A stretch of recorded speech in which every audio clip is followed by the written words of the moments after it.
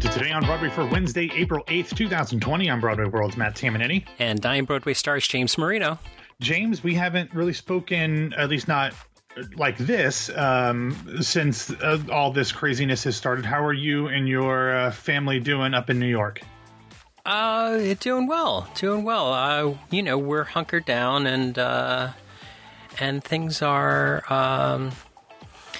we're all kind of stressed, but everybody's healthy. That is the best possible outcome of this right now. So, I've sent my best to you and Laura and the kids and everybody else. So glad to finally get a chance to talk to you vocally. We text all the time, but nice to talk to you now. I did want to let everybody know that we had if you hadn't noticed, we did not have a Today on Broadway on Tuesday. Instead, we had a Tell Me More episode when I spoke to the acting legend Linda Lavin. The interview was supposed to be about her new album, Love Letters, which is wonderful, and you should all get it and listen to it when your financial situation allows. But because of the pandemic and the shelter in place and everything that's going on, we spent a lot of our conversation talking about that. She was also set to be one of the stars of the new off-Broadway musical Bedwetter, which was being written by Adam Schlesinger. We spoke the day after he passed away. So she had not worked with him much as of yet, had only met him once or twice. But she, as you would expect from someone of her stature, had tremendous insight into the world that we're living in now. But we did talk about some other fun things in there as well. So highly recommend that if you have a chance to listen to that. It did go out on our Patreon before it hit the regular feed. So if you want to get all of these fun interviews and maybe not so fun interviews at times, head over to patreon.com/Broadway Radio now. And I do want to give a little bit of a scheduling update, James, because this Sunday is Easter. NBC will not be airing an episode of Zoe's Extraordinary Playlist this Sunday. So episode 10 will come out on Sunday the 19th. So that is when Jennifer McHugh and I's next recap episode will be coming out at 10:01 p.m. Eastern time on the 19th. So plan your schedules accordingly for that. And we have to do one more piece of business. We have to make sure. Eric, can you hear me? Eric. Yeah, did you get him straightened out? I don't know. Okay. I'm going to make it my life's work to make sure that he can hear us again. Awesome. All right. So first up in the news, give us a COVID-19 theatrical impact update. All right. So, James, on Monday, the Society of London Theatre announced that the West End's theaters will remain closed until June. Their houses closed on March 16th and will now be dark until at least May 31st. James, while the Broadway League has not yet made a similar announcement to extend the Broadway closing beyond next week, on Monday, New York Governor Andrew Cuomo announced that he was extending the closure of all non-essential businesses through April 29th. Now, James, you and I have talked off air about this, about some of the reasons why the Broadway League has not yet made their version of this announcement, everything from union negotiations to insurance and a ton of other things.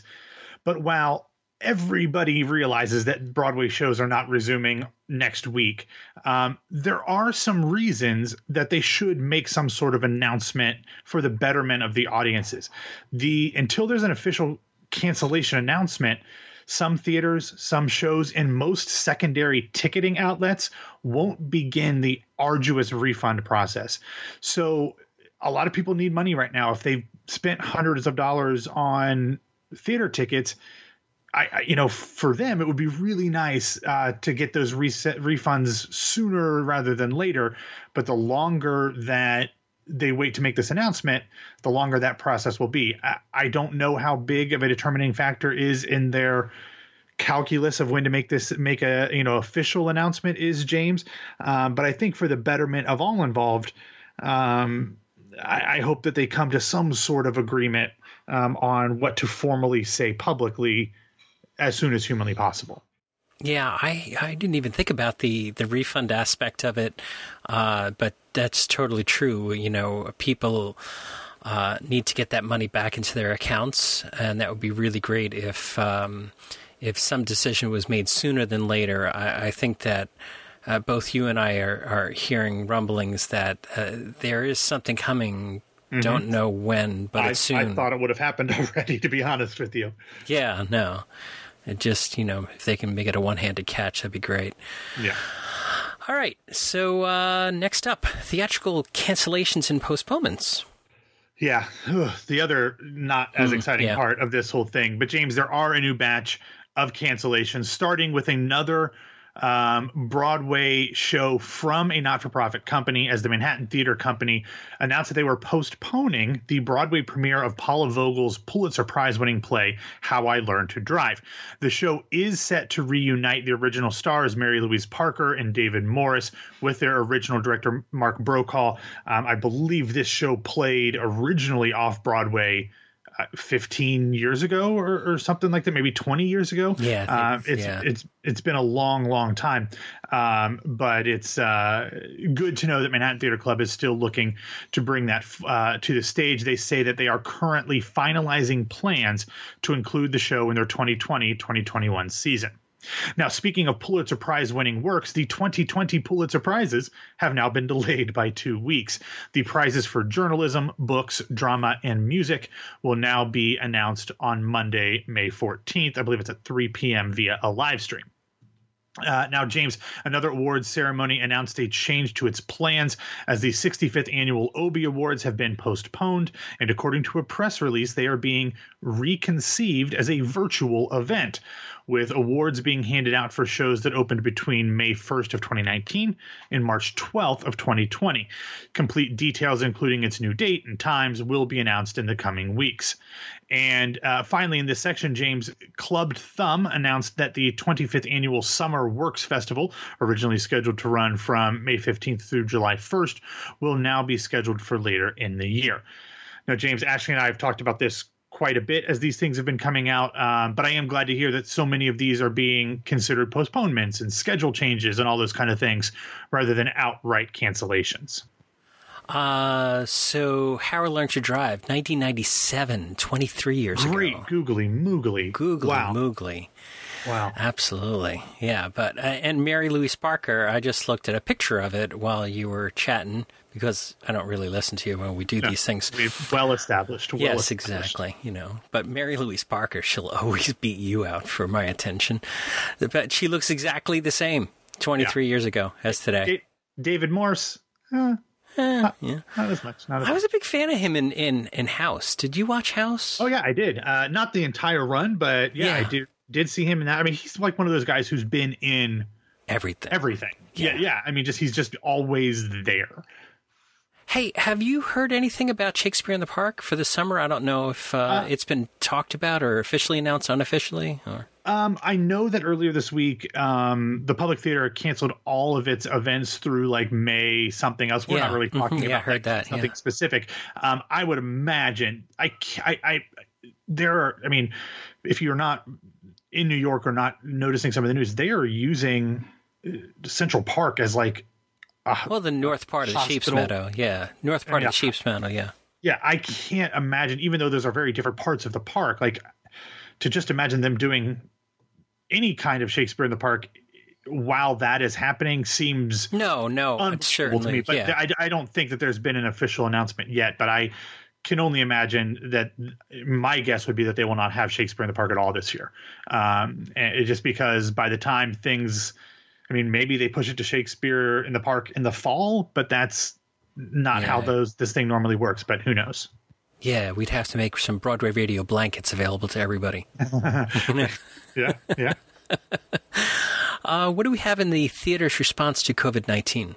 Okay, more stuff.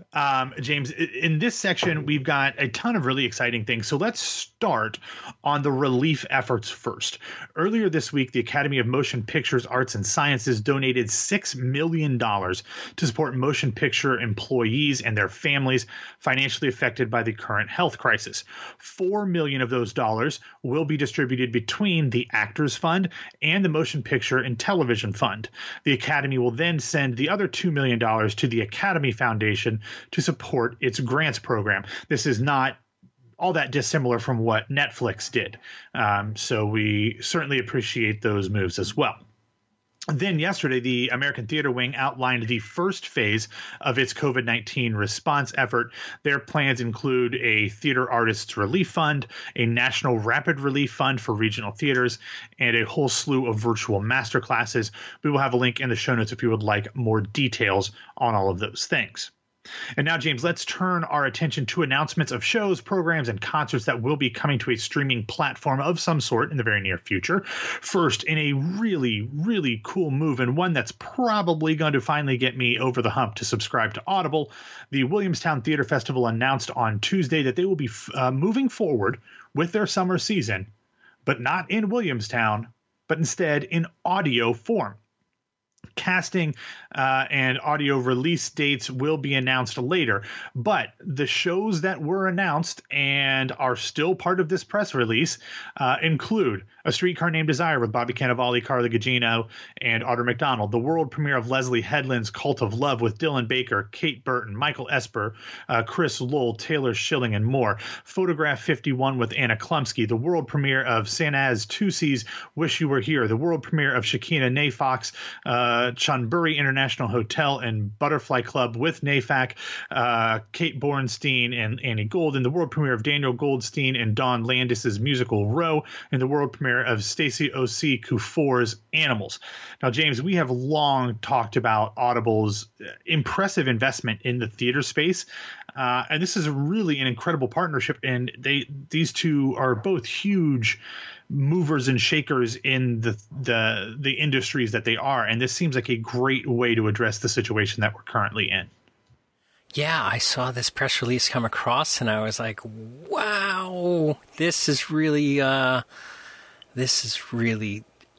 impressive, out of the box thinking, and amazing that people are putting this much money into these projects." I really love it, and what a bonus for all of us out here that are just dying to, get more theater into our lives, even if it's virtually. Yep, absolutely.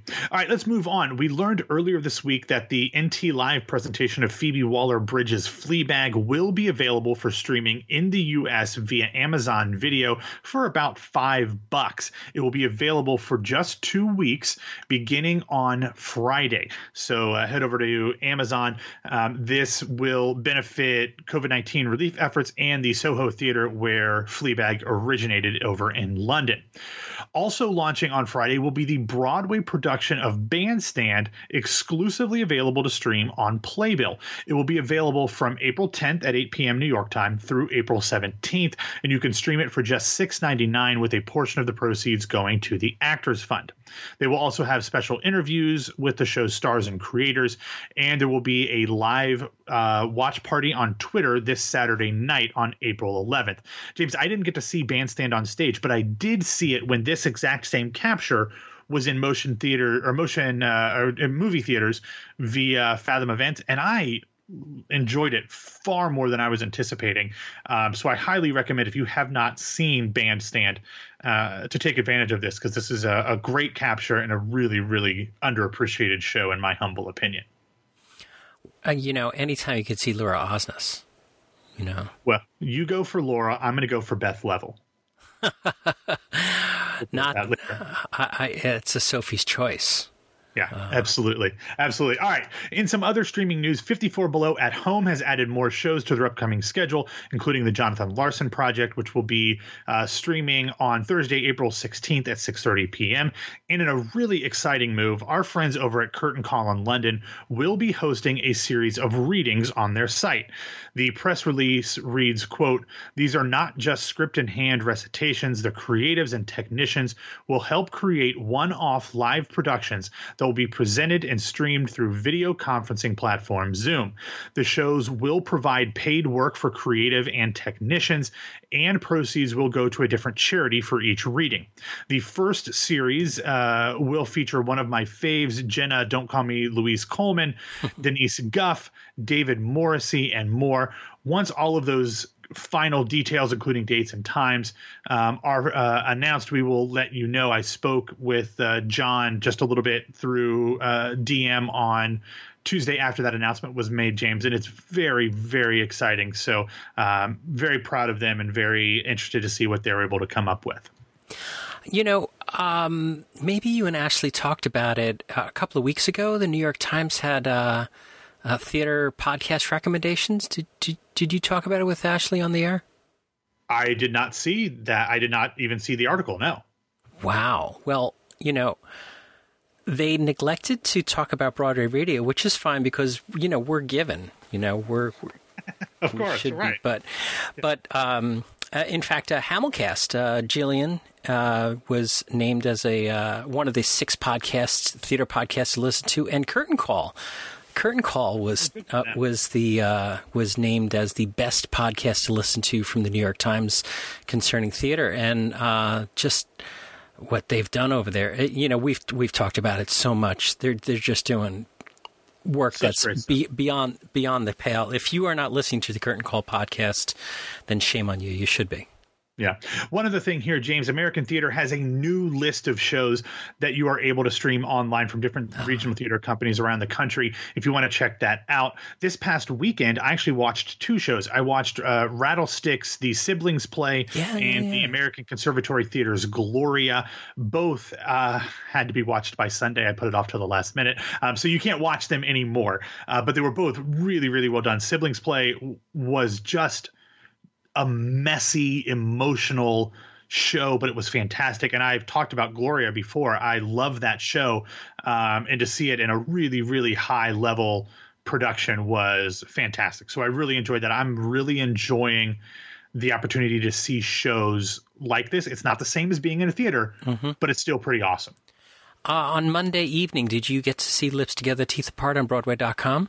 No, I did not, but I have it saved, the YouTube page saved in a tab on my browser that I will be watching as soon as I have the opportunity to do so. Excellent. If you're a listener out there and you've seen it, add us on Twitter or Facebook or email or smoke signals, however you can get to us. Let us know what you thought about that. I have not watched it either. I got tied up on Monday evening just as I was going to sit down to do that, and so I missed it. So I'd love to hear some reviews on it. Speaking of recommendations, what are our feel-good recommendations? We should have a theme for this, like a jingle or something. Yeah, a little jingle, a little intro. We could do that. Headlines. My favorite of all time for like a buffer or a sounder for something like this was on the old Conan O'Brien show. In the year 2000, in the year 2000. They like started doing that in the 90s and then kept doing it after the year 2000, which was amazing and so perfectly on brand for Conan O'Brien. But anyway, James, we have 3 recommendations that are ironically incredibly similar. They all include current or former cast members from Broadway shows reuniting via Zoom or whatever kind of platform and singing a song from their show. The first one is the current Broadway cast from Jagged Little Pill singing Thank You, which is appropriate. The next happened on, I think, the CBS morning show, and it featured an intro from Actors Fund president or chairman or whatever his title is, Brian Stokes Mitchell, but it was actually 80 former cast members from the show Beautiful, as well as musicians as well. You had everybody from Jesse Mueller, who does not do things like this very often, but as well as other original stars, Anika Larson, Jared Spector, and then some of the bigger names from the show's run like Jessica Keenan-Wynn, Cara Lindsay, and many, many more. They also had a very nice surprise at the end of the video. So check that one out. And then the one that I'm going to finish with, which I'm sure that everybody already knows about, so it's almost silly for me to bring it up. But if you did not watch, if you aren't watching John Krasinski's Some Good News, he's only done 2 episodes, but it is just so I'm such a big fan of John Krasinski as a human being. I've never watched The Office, but he just seems like a normal, good dude. And he decided he was going to do a YouTube show just talking about good stuff. And in the second episode, he spoke to a young girl, a 9-year-old from Florida, who was supposed to see Hamilton on Broadway. And obviously this craziness happened. She was not able to. Instead, she watched Lin-Manuel Miranda in Mary Poppins Returns, which also happens to star John Krasinski's wife, Emily Blunt. So she did a Skype thing or a Zoom thing with the young lady. So she was talking to Emily Blunt, and in Emily Blunt, comedic fashion, she kind of puts down Lin-Manuel Miranda, and then Lin-Manuel Miranda shows up in the chat. And then as he's talking, you start hearing the little boop, boop, boop of other people coming in, and Lynn is singing the opening song from Hamilton, and the rest of the original company, or I'm sure it's not everybody, but most of the original company starts popping in to sing their song, their part of the song, complete with the ensemble. You had Leslie Odom Jr., who has a lot more hair than he did when he was on Broadway. Chris Jackson, Daveed Diggs, Anthony Ramos, Renee-Lise Goldsberry, Philippa Sue, Jasmine Cephas Jones, a ton of folks. It was just wonderful. I had tears streaming down my face. It was such a lovely moment for this young lady to see all of these people just show up. It was very, very cool. And it was great to hear these people singing these songs, even though obviously they were not in the same place at the same time. So definitely check all of those out. It was a really lovely thing, James. It was really wonderful. I loved watching that video, and so well edited together. There's so much work that goes into those things that people don't realize. This is not an amateur production happening there. It was just amazing. What a wonderful way to go out. So, Matt, why don't you get us out of here? All right. Thanks for listening to Today on Broadway. Follow us on Facebook and Twitter at Broadway Radio, and you can find me on Twitter and Instagram at BWWMatt. And my name is James Marino from BroadwayRadio.com and BroadwayStars.com. Thanks for spending some of your Wednesday with us. And wash your hands. Be well. Yeah. Yes. And stay inside. Stay inside. And Matt, me, Ashley, various other people, we'll come back and talk with you soon.